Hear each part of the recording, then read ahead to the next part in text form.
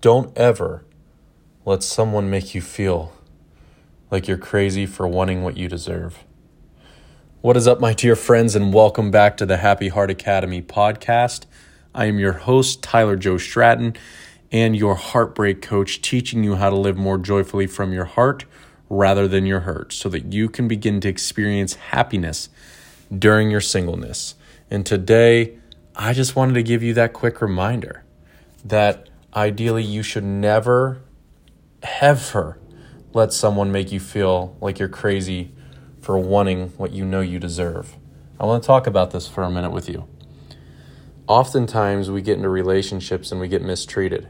And that's simply because we oftentimes don't set the standard of living for ourselves. And we oftentimes don't know how we want to be treated before we go into a relationship. You know, we've all heard this golden rule, treat others the way that you want to be treated.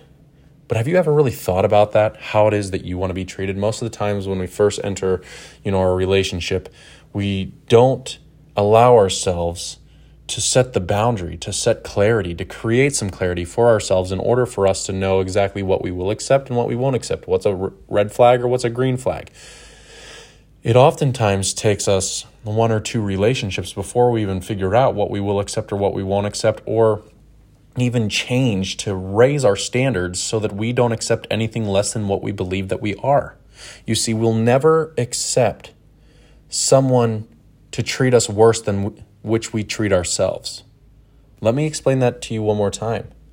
We will never accept someone to treat us worse than in which we treat ourselves. That means if you're currently in a difficult relationship right now and you're struggling because they are mistreating you, it's oftentimes because you're mistreating yourself. And if you don't believe that to be true, well, then I need you to take a look in the mirror, because oftentimes what you see in other people is exactly what you see within yourself. How you treat yourself is a reflection of what you'll accept and what you'll teach other people how to treat you. So take some time today, take some time this week, take some time in the near future to get clear on what it is that you want and how you want to be treated. That's going to be so important for you to be able to move on and create happiness during your singleness. And it's what's going to help you to cultivate joyful and loving relationships with another person in the future. When you set the boundary, when you set the standard and you live to that standard and you don't accept anything but, you will begin to attract a better quality person, simply because you will stop accepting low quality people. My name is Tyler Joe Stratton. I am your heartbreak recovery coach, and I hope that you're finding these podcast episodes helpful, encouraging, supportive, and or uplifting. And if you are, be sure to share it out with 1, 2, or even 3 friends. Be the dealer of hope in a time of need.